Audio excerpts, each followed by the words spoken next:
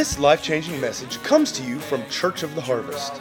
It's our prayer that this message will inspire your life and bring hope to your future.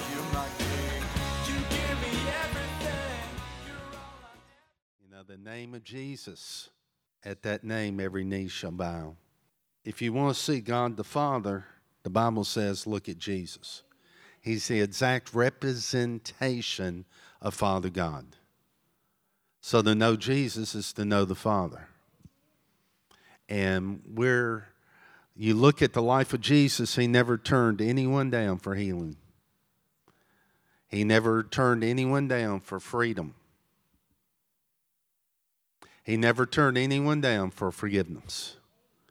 And they were all unbelievers. No one was born again in the earth. How much more? We, as sons and daughters of the Lord, represent him. And we can release. It says the sins that you forgive and you remit those sins are forgiven. We have more than we know. But God wants to heal, and you're qualified for healing because you're here. You've come to him.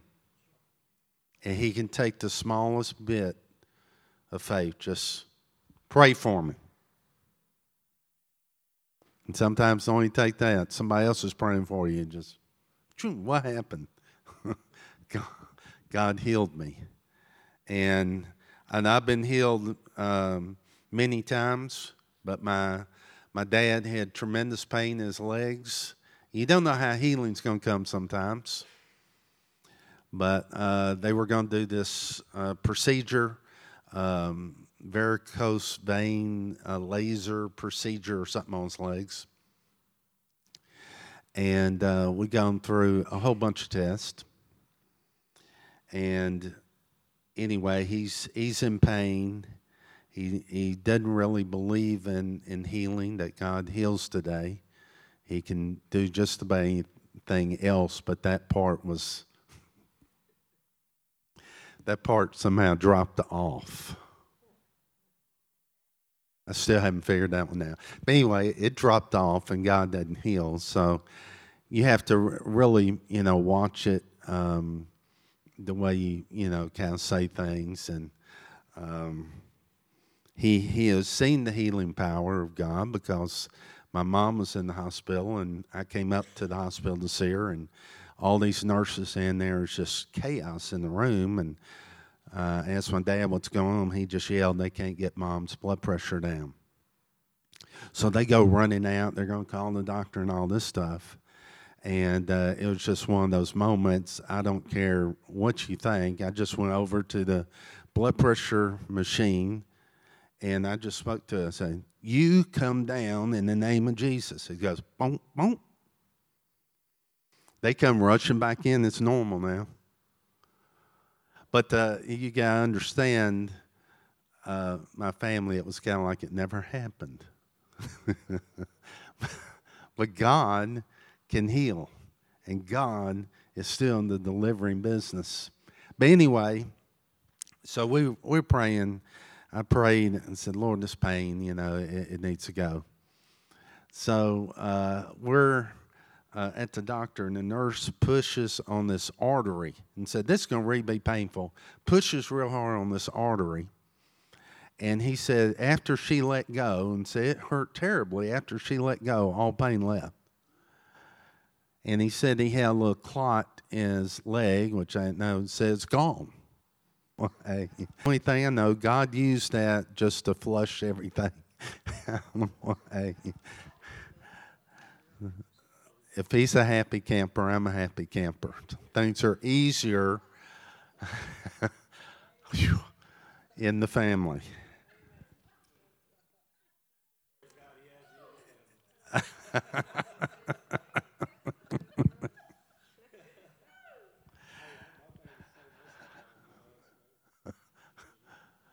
Yeah.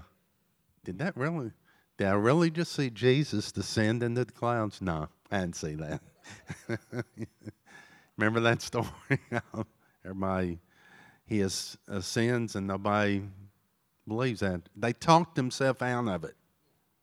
I really didn't see that, so I'm going to block that out of my mind, because if that really happened, I have a lot to deal with in my heart.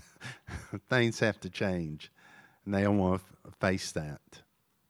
Well, anyway, I don't want to take too much time here, because we have Joanne Rook here, and it's great to... I haven't seen her in a while, talked to her some on the phone, but y'all have, you Israel people have seen her, but it's great to have her back home and refreshed and ready to go. I want to thank Terry for filling in for me last month at really pretty much the last moment, and I heard she did a great job, and appreciate Terry and her teaching gift, so much. I know it. I heard many good reports. I don't think I told Terry, but I'm telling you now, you did a great job, and appreciate it so much. I got to be with my younger son. They dropped in on us and spent some time, and they're so busy, you just grab hold. If you understand what I'm talking about, if any time you have, you grab it and take it. But I want you to welcome Jo as she comes and delivers the word to us.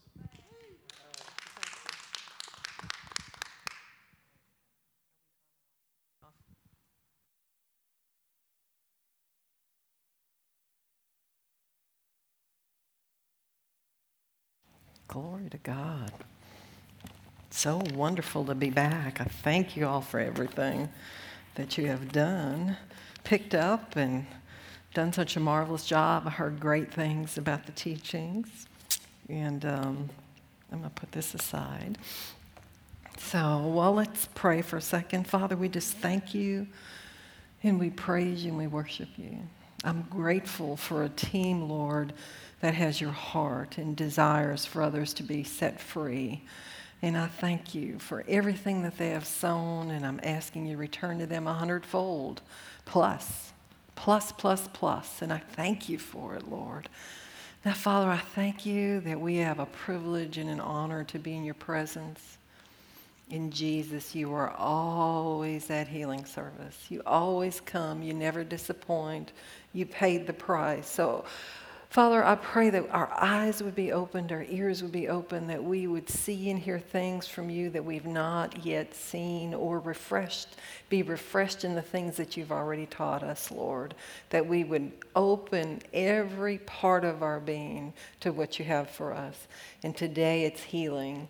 And so, Father, we just declare ahead of time that we are the healed of the Lord, and those that have come, they will leave differently than they came, set free, and there's no weapon of hell that can stand in your presence. For you are that I am, Father. And we thank you that you are love, that healing has been paid for. Every gift and everything that you provided at the cross has been done, and we're appropriating it today, Father, and we thank you for it. Now, Holy Spirit, just have your way. Whatever you would like to do, we are yielded vessels, and we thank you. We bind every wicked thing and just loose the power of the Holy Spirit in this place today. Thank you, Lord, in Jesus' name. Amen. So today I want to talk to you about 7 steps to defeat defeat. Now, I just want you to think for a moment in what is going on in your life. And just mentally jot down 3 items that have been a stumbling block, a hindrance, a defeat that you just can't seem to get victory over, or have just circled. Anybody have things from when they were a kid and they just kind of circle back and you fight and you get victory? And, eating the things some way is something that cycles back. And so I'm thinking, okay, wise choices. Who is defeating whom in that case? Some days you can be the defeated, and some days you're the one that defeats. See what I'm saying? And it comes back around. Well, I want to talk to you about 7 different things you can do to defeat defeat. So before we do that, let's find out what defeat means. Defeat being a verb to means win a victory over, to overcome, or to beat. As a noun, It says an instance of defeating. I always like that. You're looking up the word and it tells you, okay, well, if you don't know what defeat means, how do you know what defeating means? But it means overcoming and beating or being defeated. Now, you can defeat or you can be defeated. It's an interesting thing. You can defeat, or defeat can beat you at the thing of life. How does that relate to healing? Sickness and disease, we know is not of God, correct? Comes from the enemy. So in all our being, we have every right and every obligation to fight against sickness and disease, don't we? It's not anything that should be welcomed in. How long are you going to stay? You know, I've met people that I go to pray for, and they say, well, I just want a pill. Just forget about it. I don't want to do anything. I just want to take a pill, and they want the pill to resolve the issue. How many of you know that no pill is going to resolve your issue? It may mask the pain or the symptoms for a time, but the pill is not designed to eradicate the issue. There's something else that has to be done. But many people, if you can go throw a pill at it, they're all fine with that. Well, the problem is one pill is going to lead to another, which leads to another, and you never eradicate the symptoms. So, and thus the sickness and disease. So we're about defeating every sickness, every disease, but we can apply this to any area in your life. We can apply it to your thinking. You know, I remind myself diseases of long continuances or situations of long continuances are under the curse. They have already been defeated. But you get in the situation sometimes and you're in it for so long that the outlook looks bleak. It looks like you'll never have victory over it. You know, you may have had a little bit of victory, but you're still struggling, and it doesn't never look like you'll be on top of it. But that is defeated thinking. That is twisted or wicked thinking that you will never come out. And it's designed directly from the enemy to talk you into agreeing with the enemy so that you never go after your victory. So we're going to talk about defeating defeat. So an obsolete, what they say is an obsolete rendering of defeat is to destroy or destruction. It's not obsolete in my life. I like destroying or obliterating the enemy because he doesn't belong in my life and he shouldn't be influencing any area. Think about the influence in your life of sickness and disease or those things that plague you. Think about how much time it takes to do the things you need to do, to take a pill. If you're taking a pill 3 times a day, you need medicine bottles, you got to go get prescriptions, you have to, all of these things. And in the meanwhile, your body is telling you everything it can't do because somebody said you have X, Y, Z. And so all of a sudden, not only they say you have it, but then you just buddy up and you say, well, I have X, Y, and Z disease too. And you know, my father or my mother or my auntie had X, Y, and Z, and it runs in the family. And so what you're saying, if I can read between the lines with all that, what you're saying is, this person who has a medical degree has told me that my life will be forever changed. Now, I don't really know this person. I go to him for their medical or her for their medical expertise. But they said, and what they said is now cast in concrete, and there's nothing I can do to change it, but I'm forever stuck in this thing. And they say it is not going to get better, it's going to get worse. And to top it off, it runs in the family, so auntie or so-and-so had this, and they had a really bad case of it, so the chances are that it will be really bad for me too. So I have to hunker down, and what I'm going to do instead of fight is I'm going to take my solid position of what they say, who I don't even know. I'm letting them speak into my life as if it's the final authority, and I'm going to stay in my position, and I'm going to try to hope for something better, but I know the odds and the pressure as they push you down and push you down don't allow you to take a step out of where you are. Now, to defeat defeat requires something on our part. First of all, we have to have an idea that we can step out of what they said belongs to us and what's ours. Now, you can take We are never against the medical field. God created the medical field to help us. So it is a tool. But you never use your hammer in your toolbox the same way you use your screwdriver. And you don't use your knife the same way as you use your tape measure. God presented every one of those tools. He created every one of those tools. And at the proper time, you take the hammer and use the hammer. You know, I like that one thing that somebody said, when you're a hammer, everything looks like a nail. You know, this is the way you go. But every tool is meant and designed by God for a purpose. And so the doctors are one of the tools that we use. We use their expertise. We go to them.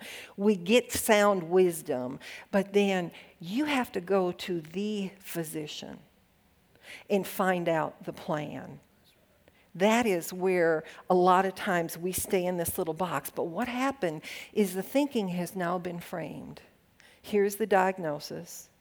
And sometimes there is a life expectancy attached to it. And so you come away from that thinking that this is the way it has to be.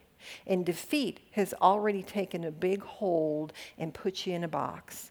And now the thinking is not how can I be free, how can I be healed, it's how can I manage. And so as we go through the process, it squishes you down and squishes you down and squishes you down and squishes you down. So you think that there's no alternative except defeat. But I'm here to tell you there is a great alternative. And you can defeat defeat. And I'm going to remind you this before I go any further. The battle is not yours. If you just plant that in your brain, God says He will never leave you. He will never forsake you. With every temptation, He gives you an avenue of escape. You know, anybody with any kind of brain cells in operation with one another would know if God gives you an escape, take it, run. Don't stop and wait and see what's going on. Do what God is telling you to do. But if you never hook up with what God is saying, how do you know the avenue to take? So you go to the great physician, and then you figure out the battle plan. And you can defeat defeat. And it doesn't have to come back again. So, and you can take this for anything, any area in your life. It doesn't have to be just sickness and disease. So, a synonym, or something that means the same, is to beat, to conquer, to get around. I like that. In the scripture where it says, you speak to the mountain, command it to be removed and cast into the sea. And if you doubt not in your heart. But sometimes we want to drill tunnels underneath. We want to climb up. We want to go alongside of it. We want to fight real hard. But we won't speak to the mountain. Why is that? Why is that such a hard thing? Because the enemy knows your words carry power. Whose report do you believe? You know, in Malachi 3:6 it says, God says, your words are stacked against me. It's like, ouch. Now, if your words are stacked against God, do you know you can stop the operation of God in your life? Easy thing to do, to cooperate or to uncooperate. Unbelief stops God's operation. Think about it. To skunk, to master, to overcome, to prevail. I like this one, to skunk. I like that. You know, I think about skunks. They smell kind of bad, don't they? And the thing about skunks is their smell permeates. You got to go through this whole big thing. You know, they say tomato juice, take a bath and whatever. But wherever you go and you step and you sit, the skunk remains. See, that victory over the devil ought to be like the skunk smell. That you just mess him up so bad he won't touch you for a long time. Don't you love that? I like that one. So to stop, subdue, by triumph, or to win against. So now listen to this. To get the better of it by force or strategy. Conquer implies gaining mastery of gaining mastery of and a complete overpowering. So 7 steps to conquer, to gain mastery of, and to completely overpower defeat. Isn't that something you want to do? Something I want to do. There's a couple areas I'm already kicking it in. So gaining mastery of and completely overpowering is subduing and triumphing over sickness and disease and all the strategies of the enemy. So you ready for the steps? All right, step number 1, recognize, I'm going to put it in quotations, the thing that's calling you, that's knocking at your door. What is talking to you the loudest? You got symptoms in your body that are telling you, you can't do this, you won't be able to do that. What are common things? I don't feel like it. You ever get up and you think, I don't feel like it? Well, ask yourself, what do feelings have to do with it? Your feelings don't get to vote, right? So what do your feelings have to do with it? Absolutely nothing. So what do? So you're getting out of bed and every part of your body's aching and all. And before you even hit the floor, your knees are telling you, that's going to hurt. Your hip is going, oh, your back is going, all of that stuff. And then it's like, if I could just stay here another 15 minutes or so, that would be better, right? Has anybody ever done that? Snooze alarm. Think right straight from the pit of hell it came. But I can't tell you how many times I've agreed with it. They're identifying. But when those things happen, they're identifying the thing, the report, the sickness, the disease, whatever is coming, I don't want to. Talk to yourself. You identify what it is. Identifying it allows you to do something about it, right? Now, you can't pretend it doesn't exist.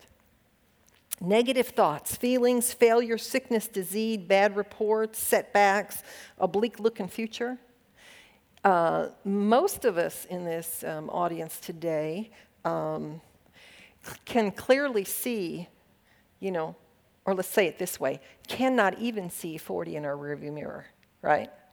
So what does the devil talk to you about? Well, they're younger, they can do this. What about this? Your prime time is gone.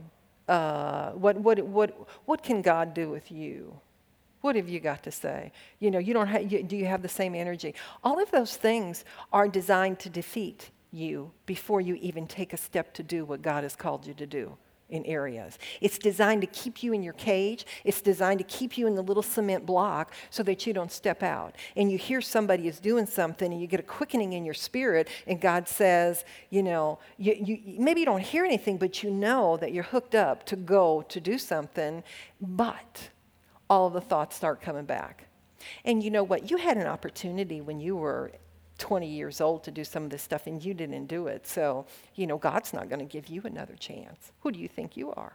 Who are you? There's so much people. There's people that are better. All of those are defeat designed to get you to agree with the enemy so that you don't go forward and go for a victory.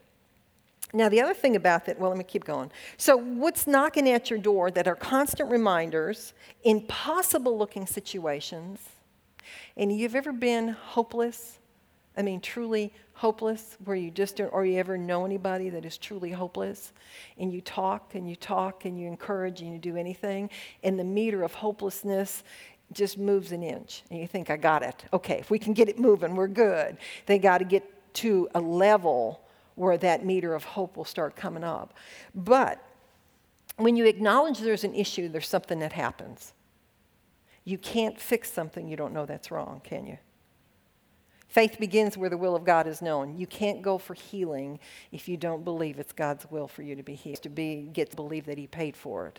If you believe that you're supposed to get old and you're supposed to get sick and die, if you don't believe there's anything else, then how can you go and get a victory over that?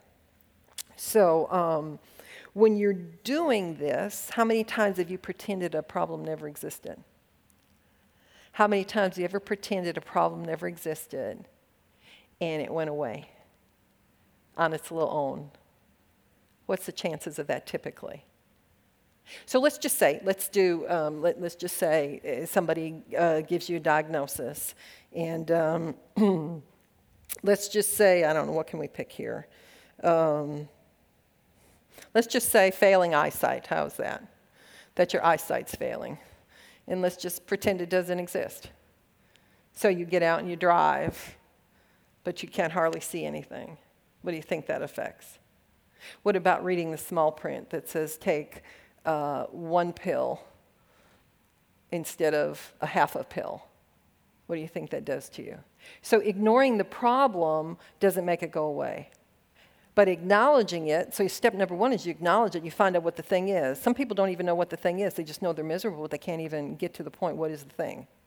And so when you acknowledge it, but when acknowledging it, something happens in this step, is that people don't want to acknowledge and find out what it is because then you have to do something about it. Oh, isn't that something? Well, let's see. All right, so let's just say I ate too much for dinner last night. I acknowledge it. Maybe I even had a dessert. I didn't, but maybe I did, okay? And I acknowledge that. So if I just did the calculation of what I'm eating times 3 meals a day times 7 days a week, where would that put me after a year? You know, if you start looking practical at some things, what it's going to do to you, then what you do in little, you will do in much. If you never do it in little, you will never do it in much. And what you do on a consistent basis, it will change you, not the big, wonderful things. So you identify the problem, which means then now that you are committed to do something about the problem. So, okay, so I know the problem exists, but what in the world do I do about the problem? So we're going to, when you identify, first of all, most of the time that comes with, there's a fear behind something. Have you ever experienced that before?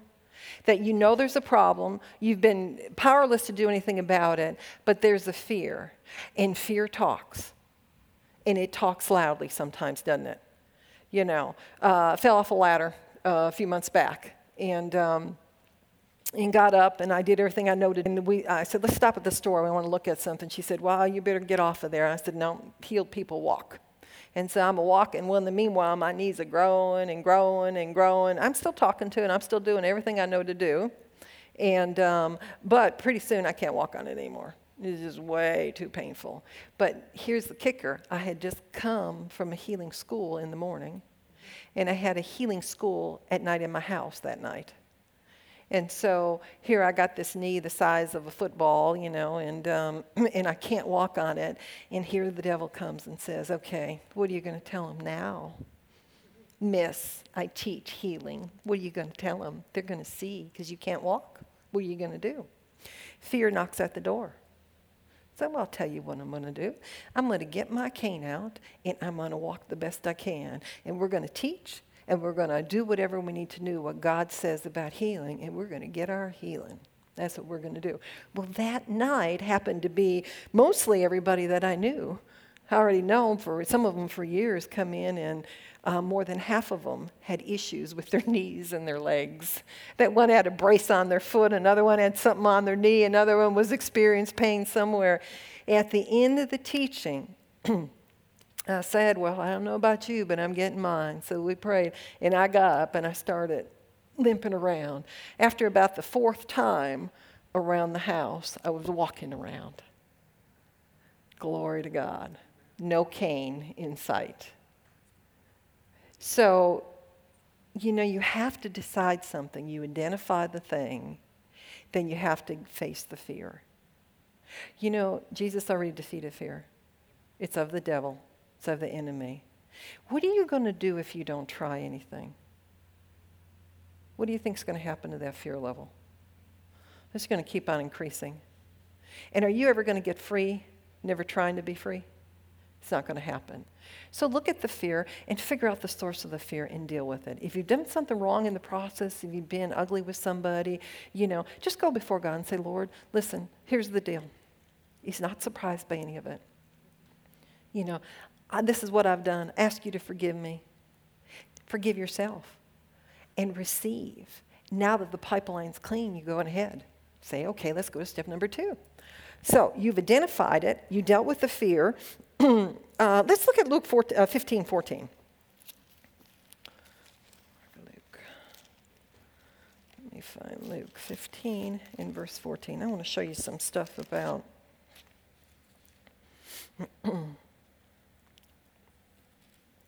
Luke 15 and verse 14. This is talking about the prodigal son. And he went and spent all his inheritance. And in verse 14 it says, and when he had spent all, there arose a mighty famine in the land, and he began to be in want. Now let's look at this. He spent it all. He did it. He had gone out and spent every bit of money that he had gotten out of his inheritance, and he did it his way, doing it his way until there were no resources left, and he was all out of options, and he began to be in want. See, and look at, he said he went and joined himself to a citizen of that country, and he sent him to his field of swine. Okay. There arose a mighty famine.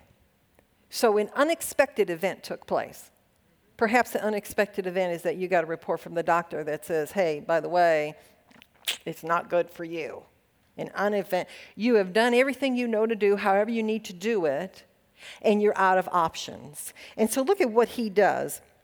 This famine produced a need. He began to be in want, and it kind of looked hopeless for him. Well, what am I going to do? I don't have any options. You ever see people say, I don't have any choices? There's always a choice. It may not be the choices you want, but there's always a choice. He couldn't help himself any longer. He's done everything, no resources. And you know, what happened to all of those quote-unquote friends that he spent all his substance on? Where were they in this process? And so in verse 15, he said, he went and joined himself to a citizen. He had a self idea. And it was based upon what he saw and what he felt and what he figured he could do. He joined himself to a citizen of that country. Now think about that. It wasn't a citizen of his country. It wasn't like kindred. And it's going to be important because when you join yourself to somebody who doesn't believe in healing, are you going to get healing out of it? You got to join yourself with somebody who believes that what you're trying to do is possible. And he sent him. Now, this is what happened to this this person who he had spent probably money on and been associated with it. He sent him to his fields to feed the swine. Oh, goody. He gets the lowest job of the low. And he would have filled his belly with the husks, but nobody gave it to him to eat. And so I kind of, some days when I read that, I think, well, how come he just didn't steal some? If he's starving, you know, why didn't he steal some? Because the pigs were anything. So, yeah, well, you kind of wonder about that, but nobody would give him anything. So here he is with, you know, all his money that he spent on all these different people, and here he is starving, and nobody will help him. But he thinks the great idea in the famine is to go to those people because they'll have a way out for him. Well, do they have a way out for him? Their way out is, you know, they enslaved him. It's basically what they did, didn't they? And so he's in a rut now. He's in a rut. He can't get out because he's starving. Where is he going to go? He's tied up with this, and he doesn't even have enough food. And so he's got to keep doing this because what little bit he gets at least provides him and keeps him alive. Does that make sense? So he joined himself, okay. It was not in, his self-idea was not in his best interest. The thing about God is God's ideas, God's ways are always in your best interest, always. And he probably, this path looked like to him probably the only reasonable way. And you know, when you eliminate everything else and you look for the reasonable way, I have found many times that reasonable way that looks perfect on the outside is the one after you step in, you know, all the voting's been done and now you've stepped right into, it ain't the way it looks on the outside. Everything's different. And so they enslaved him. They worked him all day. They didn't give him enough food. There was no help, even from those that he lavished before. They had no use for him, and they considered him of no value by what they did. So what did he do? He finally faced what was going on, because look, he said, verse 17, and when he came to himself. So I like to say when he came to his right mind, when he came to himself. So he had a change in thinking, didn't he? He had to change the way he thought. So the first thought would be, there's got to be a better thing here. I'm not destined for this. This is not how it ends for me. There has got to be a better thing. He decided that he was going to look at what he had before. There's a wonderful thing in the Old Testament that God does. That is, he said, remember, recant, tell your kids, your grandkids, what God has done. So he goes back and he remembers, which leads him to decision, which leads him to a plan, which leads us to step 2. You have to read if all your attention is on what you don't have, what the bad report is, what your body is telling you, what is going on, then you are going to be constantly led by that. What your dominant thoughts are will produce your actions. So if that's what you're feeding into yourself, everything you cannot do, everything they said, what the end is going to be, how bad it's going to be, then no alternative has a way to get through all that mess and make an impact. So you have to look and believe God's got a way to get you the message, the pathway, the thing to do. And it starts with His Word. So you reassess your situation and you decide which way leads to death. The way he had done, the self way led to death. It was not in his best interest. Which way leads to life? And then you choose. We always talk about a quality decision. A quality decision is one which there's no more argument about, but there's no retreat. So when you choose, and there's something about that decision, oftentimes at night, the last thing of the day, I will write down everything that I have to do in the morning. I resist this sometimes because I know if I do that, then I have to do that, and I'm already conditioned to do that the next day. And there's some things on that list I don't particularly want to do. But feelings don't get to vote. So at the end of the day, I'm writing my list, and I'm thanking God. And I'm allowing that decision that I made, that quality decision is this is what's happening tomorrow. I'm allowing everything inside of me, my subconscious, and everything to equal and to line up together. That says when my feet hit the floor the next morning, this is the list that we're accomplishing. See, that quality decision will lead to a quality action, and it won't be just lip service. And you won't be fighting. Once you make that decision, there's no more fight. You make that decision, I'm going after healing. Healing belongs to me. And I may not know today how to get it, but I know the first step.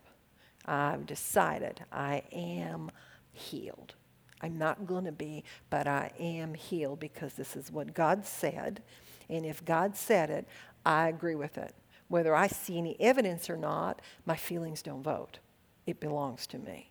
And something starts to change. Your thinking begins to change. So when you come to yourself and you think, okay, this way hasn't worked, so the impossible way must be the way I need to go. And isn't it amazing? Resources, it's impossible. It's impossible to our thinking. It's impossible to our resources. It's impossible to our daily. Something's got to change our daily lifestyle. Something's got to change. Something's got to change. If you want something, what are you willing to do to get it? What you run across a lot of times is we all want to be healed, but we don't want to change anything we're doing. The two rarely will go together. It's not impossible that they do, but more often than not, there's going to be something required of you. So number 2 is you have to refocus your attention. Make a plan. Even if that plan is, I'm going to get in the Word of God, start 5 minutes every morning if you're not already doing it. Make a plan. Make a plan what you want. Write it down. What do you want? I want to be healed. I want to do this. Write it down. Put it somewhere that you can see. And I like to say this, do a positive affirmation over yourself every day. Whatever you want to see come to pass. Speak that over yourself, because when you speak God's word, you're speaking life into your body, into your situation. Then you have to take some action. Acknowledge God as your source, your refuge, your stronghold, your ever-present help in time of need. Let's look at that in Psalms 91. God loves you. He's a loving God. He's always for your good. He says, he that dwelleth in the secret place of the Most High shall abide under the shadow of the Almighty.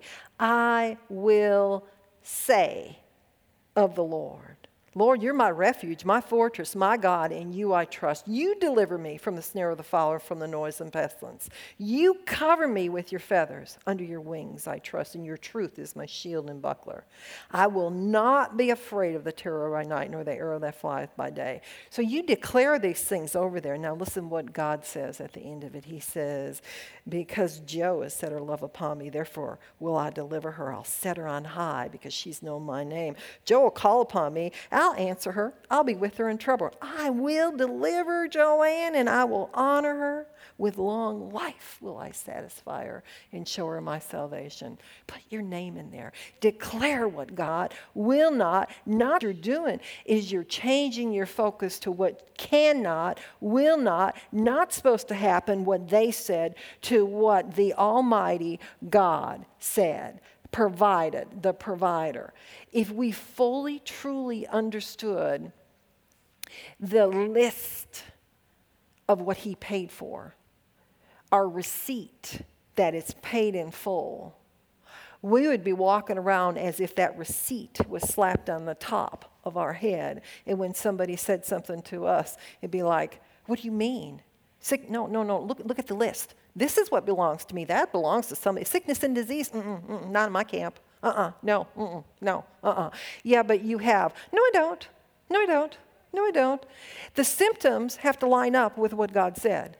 And God said that I am the healed. I'm not trying to get healed. I am the healed. So I want to tell you today that I am the healed. And every symptom is going to line up to what God says, that my body functions perfectly as God created. And I want to tell you another thing. My youth is renewed as the eagles. That means I can do more today than I did yesterday. And I can do more. Now, I have found sometimes wisdom makes up for the speed that is the difference between 20 years old and present day age. So I can do a lot of things a lot smarter, a lot easier, with a lot less stress because of getting some godly wisdom that I could running around in circles over there. But it's like everything else. If you don't appropriate it, it's there for you to have, but you will never enter into it. It's a decision that we make to enter in and to go for the things of God. So we're refocusing our attention to what's possible, to what God said belongs to us, to the journey we're going on, not the one that they said has our name on it. Does that make sense? So Proverbs 4, attend to my word, and we don't have to go there. Incline your ear. Keep the word in the midst of your heart, for it's life. It produces life. Now, that's the thing about God's word. God's word works. It produces. We are not producing. God's word produces. We are not eradicating. We are not, let's put it this way, we're not taking a hammer and going after every cancer cell to kill it, right?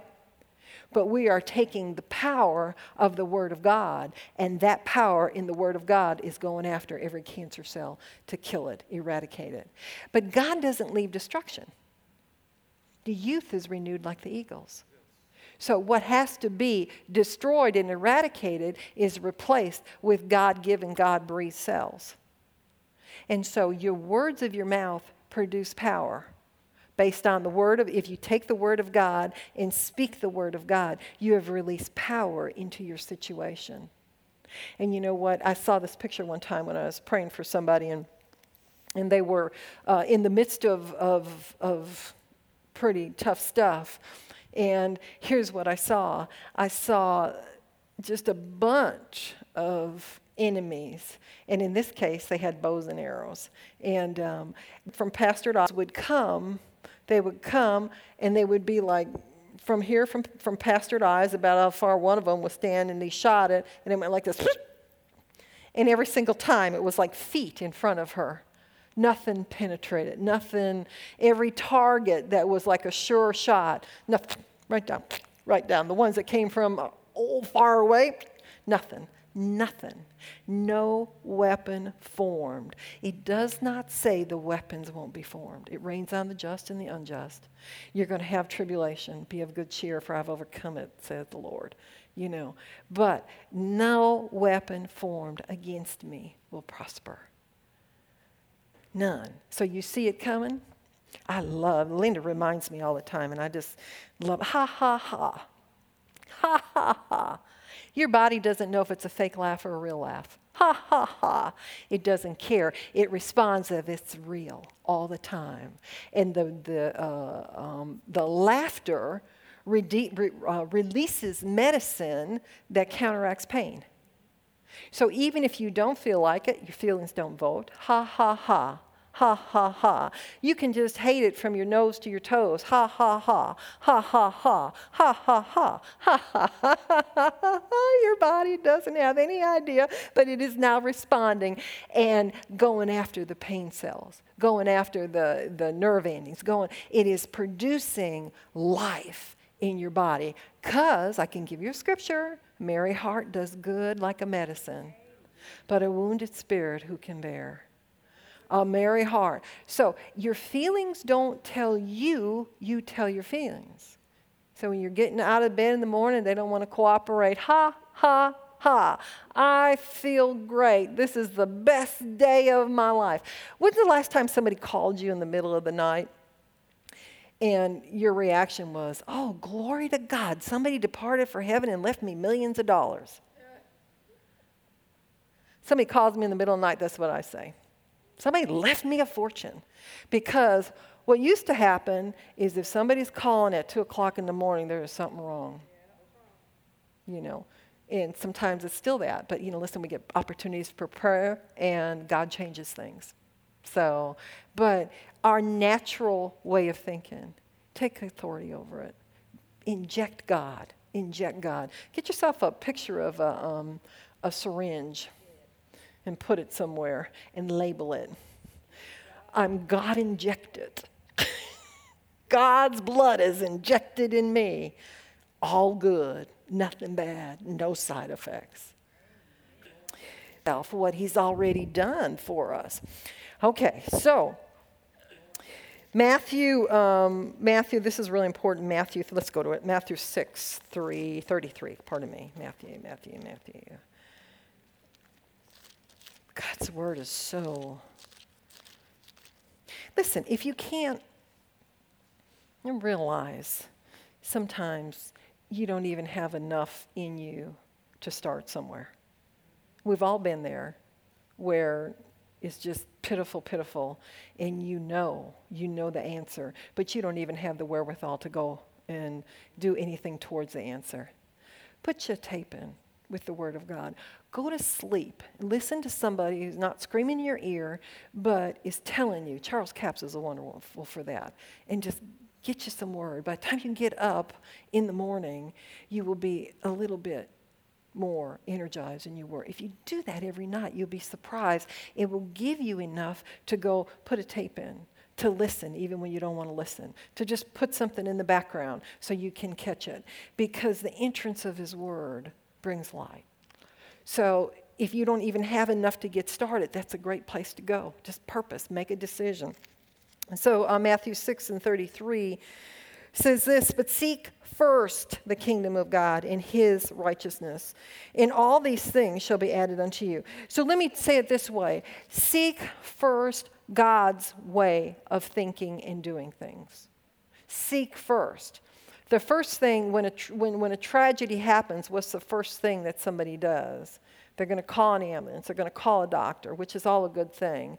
But he says, seek first. So while you're lifting for that phone to call, out of your mouth should be declaration of what Terry and Jack have a wonderful account of how this happened, how these things happened in their life and what they spoke.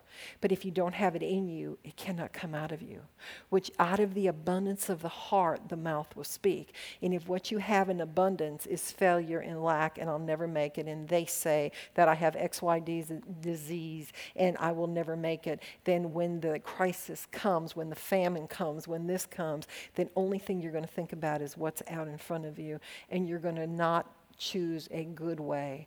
If you choose God's way, it will always be a good way. So, all right, let's move on to number 3 then. Ask God for help. So, ladies, you ever gone to your father and say, Daddy, help me? I have. I said, Dad, I'm broke on the side of the road. Help. There is a wonderful thing when you go to your father. He doesn't say, now listen, I don't know about you, but I was taught some really wrong things. Well, you should have come to me 6 months ago and you wouldn't be in this place. You know, Holy Spirit never condemns, ever. Never. If you have condemnation going on and you didn't do this and you should have done that and this is happening, you are in the enemy's camp. Turn and run. You don't belong there. Don't agree with them. He's a liar and a loser. Don't agree with them. And when you find yourself agreeing, you know, Dad, help. Listen, I repent. Humble yourself.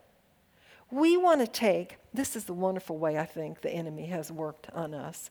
We want to go over there after we've been forgiven in this whole load of life that we've experienced, and we want to pick up some things and carry them with them, because after all, we made a mistake and we should be accountable for our mistakes. So let's carry all that baggage with us. And even though we're clean and we're free before God, when we humble ourselves and ask for forgiveness and we receive it, we still want to take and say, yeah, but you know, that was just, I'm so embarrassed about what I did. I was miserable. I shouldn't have been ugly. I shouldn't have, you know. And so we're taking it along as if we were never forgiven.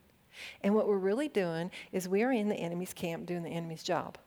So what you need to do is you need to go back there. You need to dump it. Go before God and say, God, I missed it. I've missed it for 90 years. I haven't done what I'm supposed to do, but today I'm asking you to forgive me. And I thank you for it. I receive it. Now, Father, I'm releasing forgiveness to myself.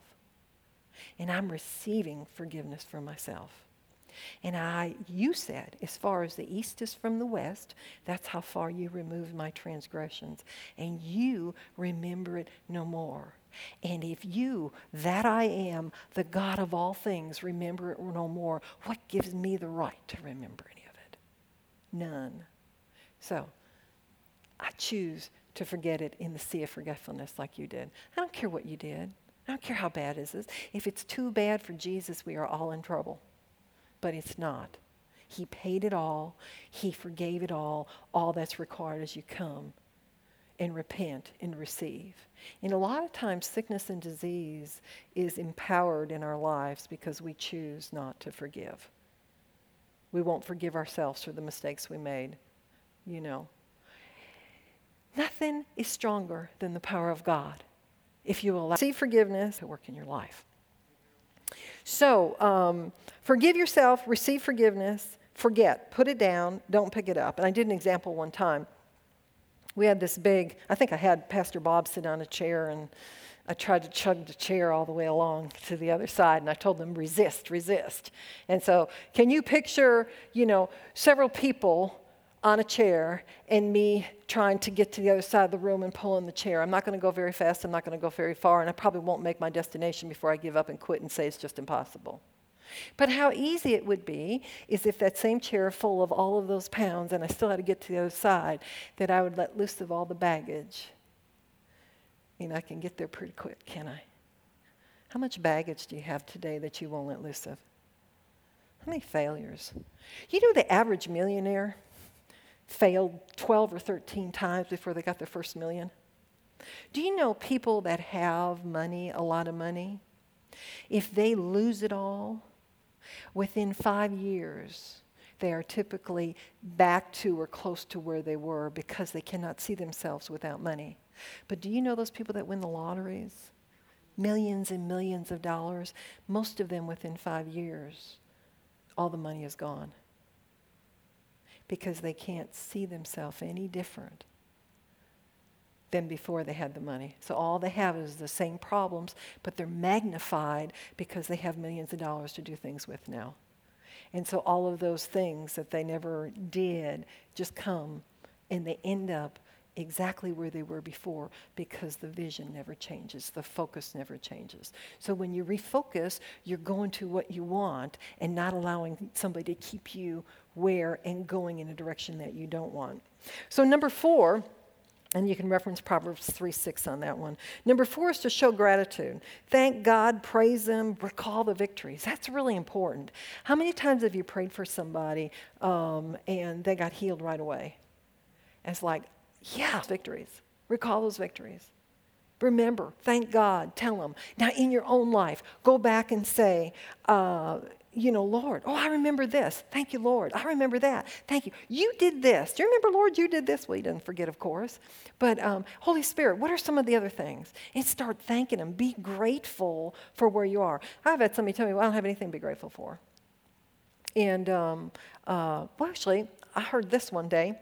This guy was talking to another man, and he's talking to the preacher is what he was doing. And the guy said he didn't have anything to be grateful, and he was miserable everywhere.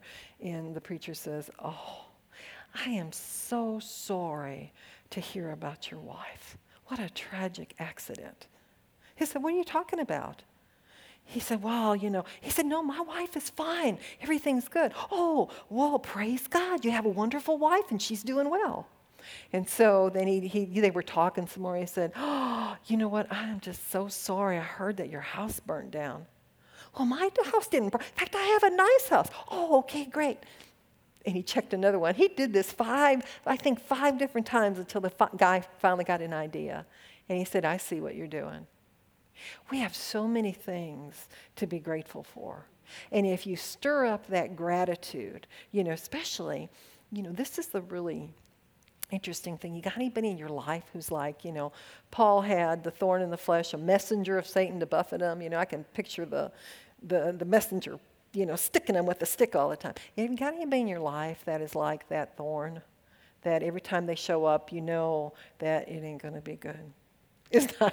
They have got you to know that it's going to be an awful thing, and you're already on the defensive. So are you leaning to victory, or you learn to defeat? Defeat is defeating you in that case. So you got to think about something different. Inside of you, first of all, you forgive. You receive forgiveness. Yeah, but you don't know what they did, and they're just ugly, and they always talk ugly, and blah, blah, blah. And your feelings get to vote? No. What did God say? What did God say about the thing? He said to love. He is love, right? That we are to walk in love. Does that mean you have to accept everything and let people run over you? No, no, and no. And let me say, no, that's not it. But you can control how you respond. You can smack the smile on your face, or at least a nice grin. You don't have to be. You can be warm and welcoming. You can respond as you would want to be responded to, as opposed to responding the way they're anticipating you respond. And just because you have a difference but somebody doesn't mean you have to have a fight with them. You can agree to disagree. But remember how we talk about unforgiveness? It's like taking poison and expecting the other person to die. Well, a lot of life is like that. How you respond to somebody else doesn't affect them, but it affects you. Well, it does affect them, but it affects you more, let's just say it that way. Your choice. When next time you see that person coming that you think, "Oh my God, help me, help me, help me," then you just go up and say, "Hey, listen, I haven't seen you in a while. It's really good to see you. Like that color shirt on you, that looks good." Find something genuine to compliment. That's all, So what? Doesn't matter how they respond, because your integrity and your response is working up a better thing in you. Now, is it easy? No. No. Do your feelings want to do it? No. Does anybody of you want to do it? No. No. That person's mean and they're ugly and they kind of smell. But you know what? I don't see anywhere in the scriptures where Jesus avoided people that he disagreed with, that stunk, that were not, socially acceptable. In fact, those are the ones that he gravitated towards. So those are the ones I came for. And I got to tell you, this is what I got when I was praying. This team is going to people that others won't go to. You told me that years ago, but I heard that this weekend. We are going out, and those that others won't go to, that are outside of things, we're going to see the power of God in their life, and restorations like you can't even think about are going to happen. All right, let's move on. All right, so listen, let me clarify this too. We don't, you know how in all things give thanks, for this is the will of the Lord, is what it says, right? In all things give thanks. It does not say for all things give thanks. There's a distinct difference, you know, and when I learned it, it was like, well, you got to thank God for this disease and that disease. No, I don't. He didn't give it to me. It didn't come from him. It comes from the pit. Sickness and disease came in when sin came in. Sickness and disease is death in process. It does not come from God. It is not of God, and God does not support it. Because if it was, then Jesus lied.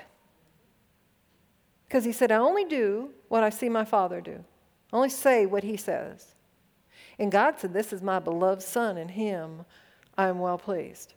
And so if sickness and disease, Jesus went about teaching, preaching, and healing.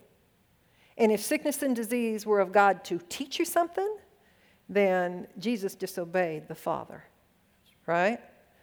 But he didn't. So we know that sickness and disease is not of God. And listen, just a hint, you probably already know this, but teaching, you know who's responsible for teaching us? Who did God send to teach us? Holy Spirit. He never says anywhere, listen, young lady, I talked to the enemy, and he said he's going to teach you a lesson. I thought it was pretty good. You know it's really, when just about done, just before you get ready to depart, I'll come and swoop in and save you, so you know it's really me that saves you. No, he doesn't use the enemy for anything. He doesn't use the enemy to teach you anything. So by believing that the enemy has power and he uses the enemy to teach you something with sickness and disease, then you are staying in that area where they say defeat is your only avenue. But I'm here to tell you that victory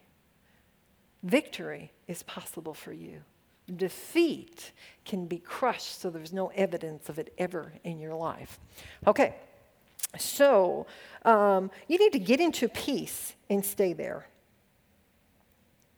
We thank God for that he never leaves us, he never forsakes us. He has an answer in through all of this, that there's always a way, there's always a direction. We thank God for those things, but we don't thank him for the sickness and disease. Psalms 156, let's look at 150 verse 6.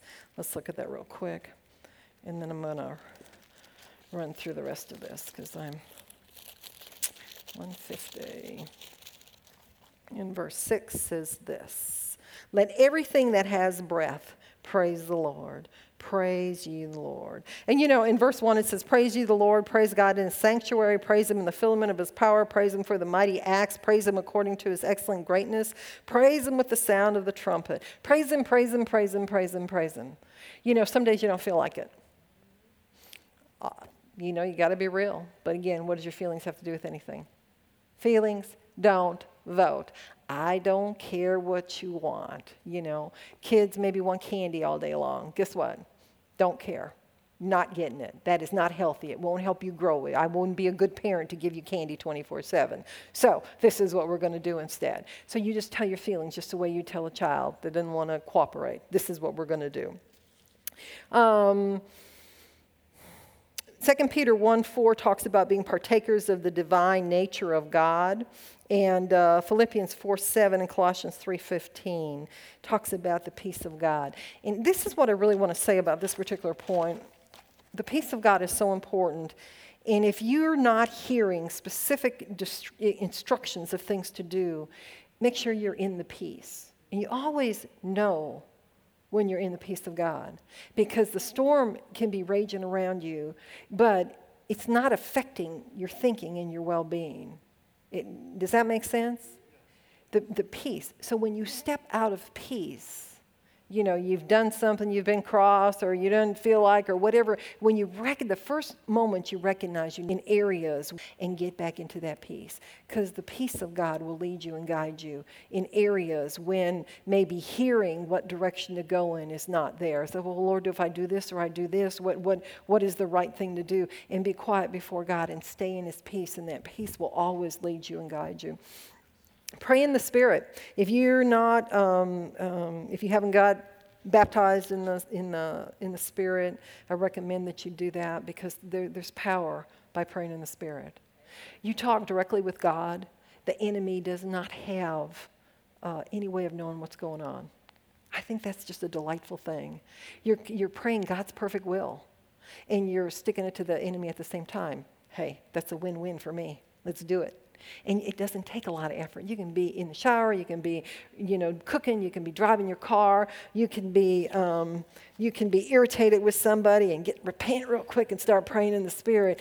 And you allow, I always think about it as I am praying God's perfect will that will allow Him to work on my behalf in this circumstance or somebody else's. Feed your spirit is number 6. Doubt your doubts. We are so good at doubting the truth some days. Why don't you doubt your doubts? When something comes after, like I said earlier, condemnation always comes from the enemy. And when you get something about, well, you missed it last time. You're just so horrible. Ha, ha, ha. I don't think that's right. I don't think that's right. Do you think that's right? I hear this one thing about, well, you haven't done it so far at this age. You think you're ever going to do it? And, a lot of times I've agreed with it. It's like, no, probably not. I don't know if it's going to change now. Listen, in the enemy's camp doesn't produce victory. Defeat defeats you. Get out of the enemy's camp. It's not hard.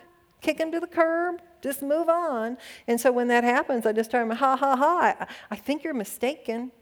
Ha, ha, ha, you better go back and check the facts. And if the enemy is really irritating me, or if there's a lot of thoughts coming and bombarding me, I just open up and go to the last page of the book, and I said, let me read your part. It'll help you. And I said, it'll help me too, so I just go to the end, and I just point. It is written, the end. That's all you got, the end. The end is for you. Yeah, can't read. I love it. So feed your spirit. Words, praise, feed your spirit. Talk to yourself. If the enemy is talking to you so loud, God said, keep every thought, pull every thought into captivity. You're never going to make it. This report is really bad. This is the worst report that you've gotten. And see the way. See a way. Well, close your eyes and see the way. Quit looking at the natural.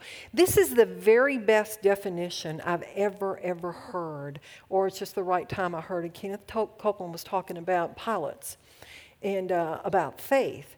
And he said, as a pilot, he had to learn how to instrument fly years and years and years ago. And he said, there's something that happens to pilots upon occasion. He said, it's happened to him one time. And he said, all of a sudden, there's nothing but disorientation.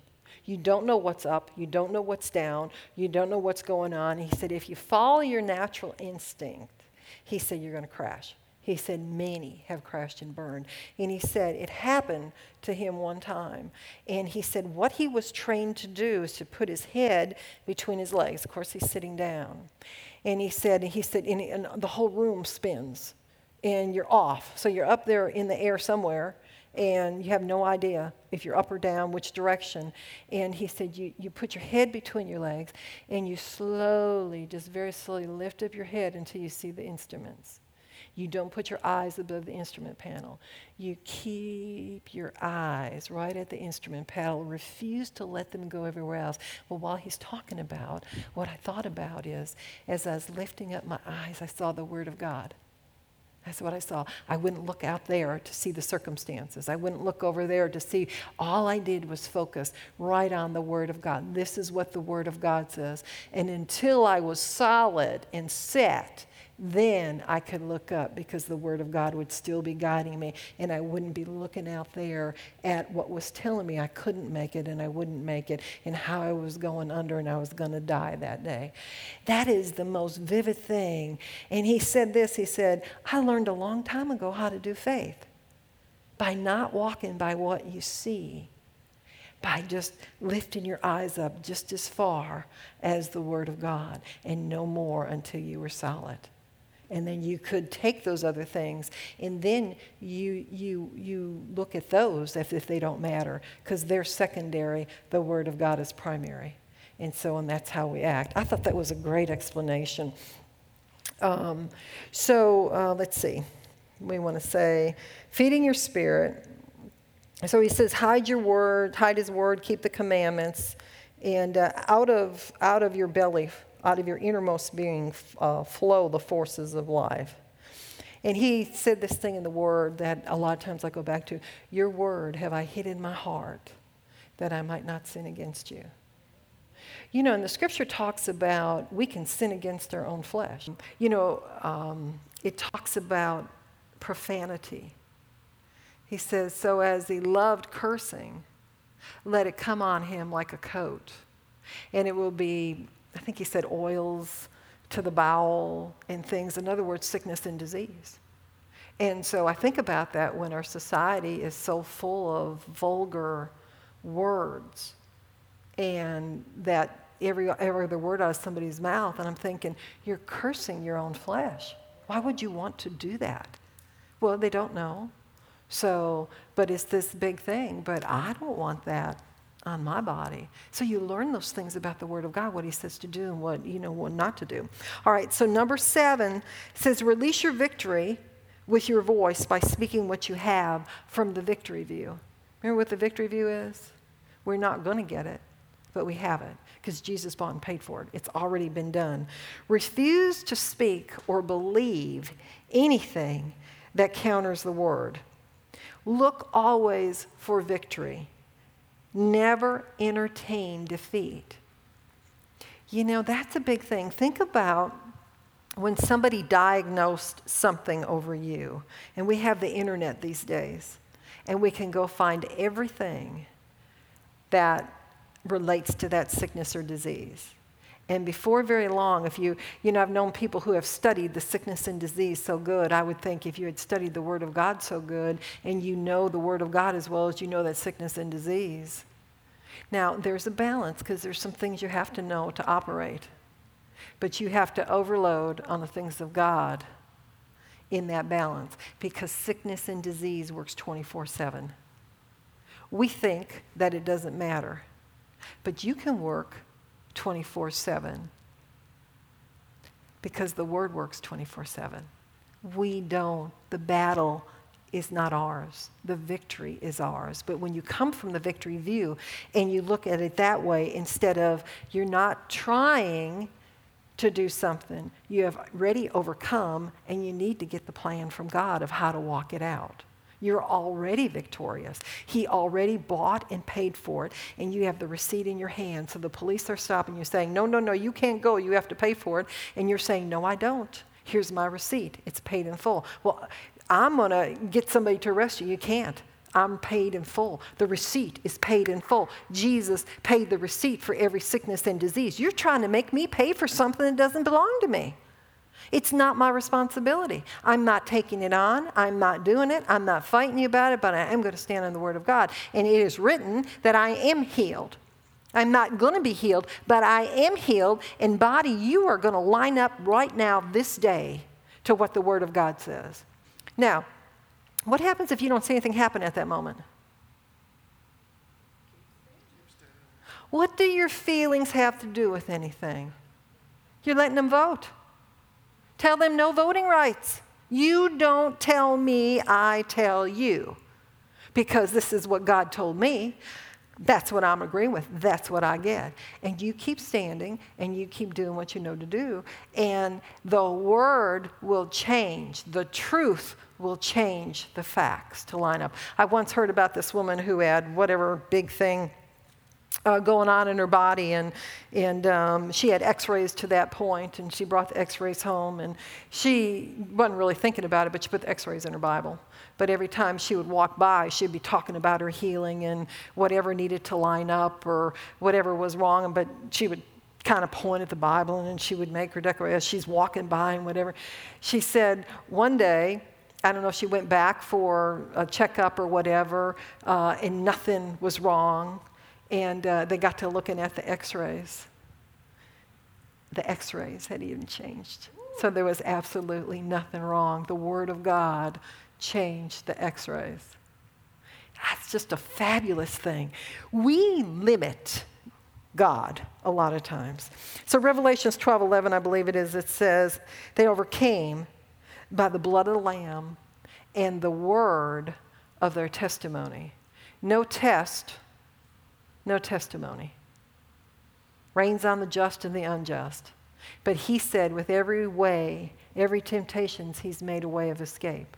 For every circumstance, he has the wisdom. Wisdom's the principal thing. Therefore, get wisdom. With all you're getting, get knowledge and understanding. Honor. And I got in one of my translation, wisdom, the word of God in parentheses.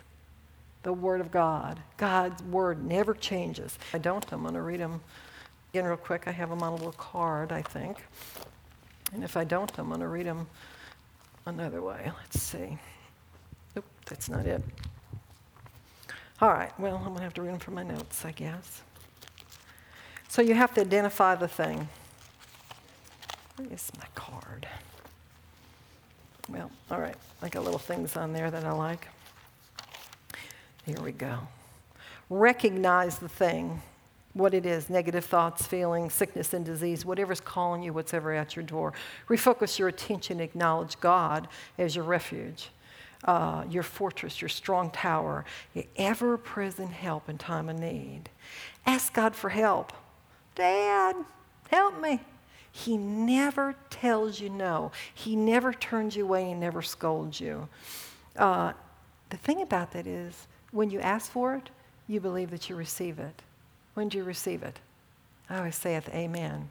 Now. Faith is now. It's always now. When you receive it, you're not asking for it anymore, but you are expecting the package to show up. And so as you go, expect wisdom to be in operation in your life. Show gratitude. Thank Him. Recall other victories. And I would say that it's really easy along that path if you start showing gratitude to those that are around you. You know.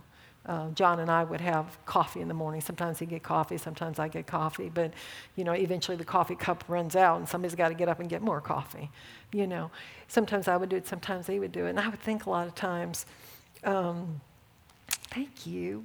Thank you, sweetie, for getting me coffee. Okay. Or he would tell me the same thing. It's not a big thing, but that gratitude does something in you and the other person that produces more gratitude, that acknowledges things that we take for granted, and when you don't have it anymore. You know, one of the biggest things I was irritated about after John departed was I had to unload the dishwasher. I was so irritated one day. I had to unload the dishwasher all by myself. It's like, that is a big thing. Hello, you know, get a grip. But I was like, man, you left me. I got to do all this work. But I was unloading the dishwasher. I got to do it. That man unloaded the dishwasher all the time, you know. And I would tell him thank you and stuff. But it's the little things that you just don't really even think about, that you could stop a second and say, Lord, I just thank you. You know, I just thank you. This has been great. On my journeys, I've gotten to pray for quite a few people in some interesting circumstances. And some of it is just really funny. I'd be like walking away and God would tell me I was on a zip line when I took a couple of days off, and from my other things that I was doing, I was on a zip line.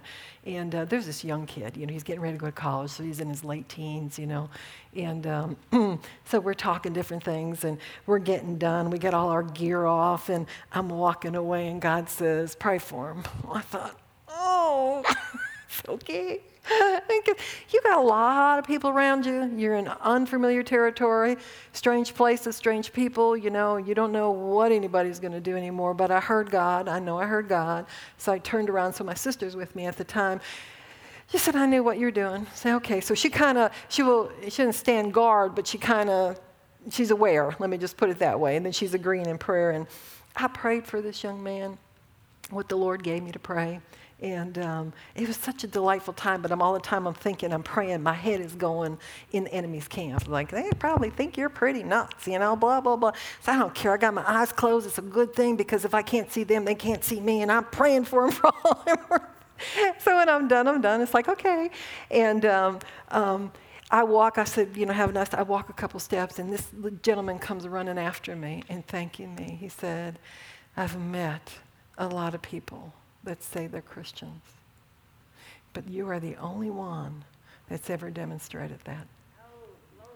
I thought, you never know what God has planned for somebody. You never know. So be the conduit, even if you think you're some kind of nut, Some days I think, Lord, I must have missed it because but don't take your faith off their healing. Feed your spirit, number 6. Release your victory. Release your victory. Release your victory is number 7.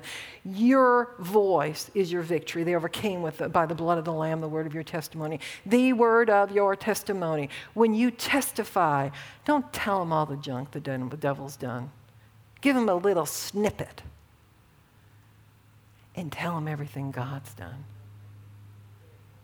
Give God the glory, because there's somebody out there that's waiting to hear that there's a victory in their future, and they don't have to let defeat them, but they can defeat. Glory to God. Thank you, Jesus.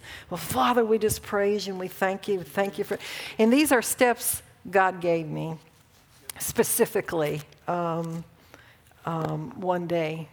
And so they're straight from Holy Spirit. They're not a result of hours and hours of study time, even though there's been study time involved in them. But this came straight from God one day. And so I hope it is helpful to you, because it's helped me and helps me to refocus on some things and do. And so, Father, we're just grateful. We just praise you and we thank you. And I thank you that you are already doing a work in this place, and that we have stirred up things that need to be stirred up, Father, by your word. Your word has stirred it up. And I thank you, Father, that we all have victories out there that we can go after. And we have the steps to do it. And we have the courage and the strength, because he who is in us is greater than he that's in the world in every area. Now, Father, I thank you for healings today. I thank you for turnaround.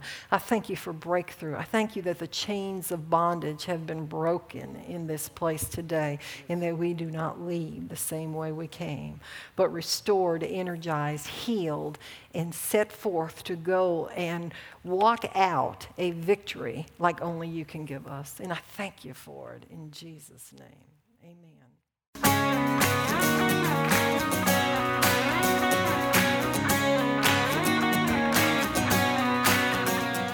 If you'd like to get more information about resources from Church of the Harvest, please check out our website at midsouthharvest.org. You may also contact us by phone at 662-890-1573 or toll free at 866-383-8277.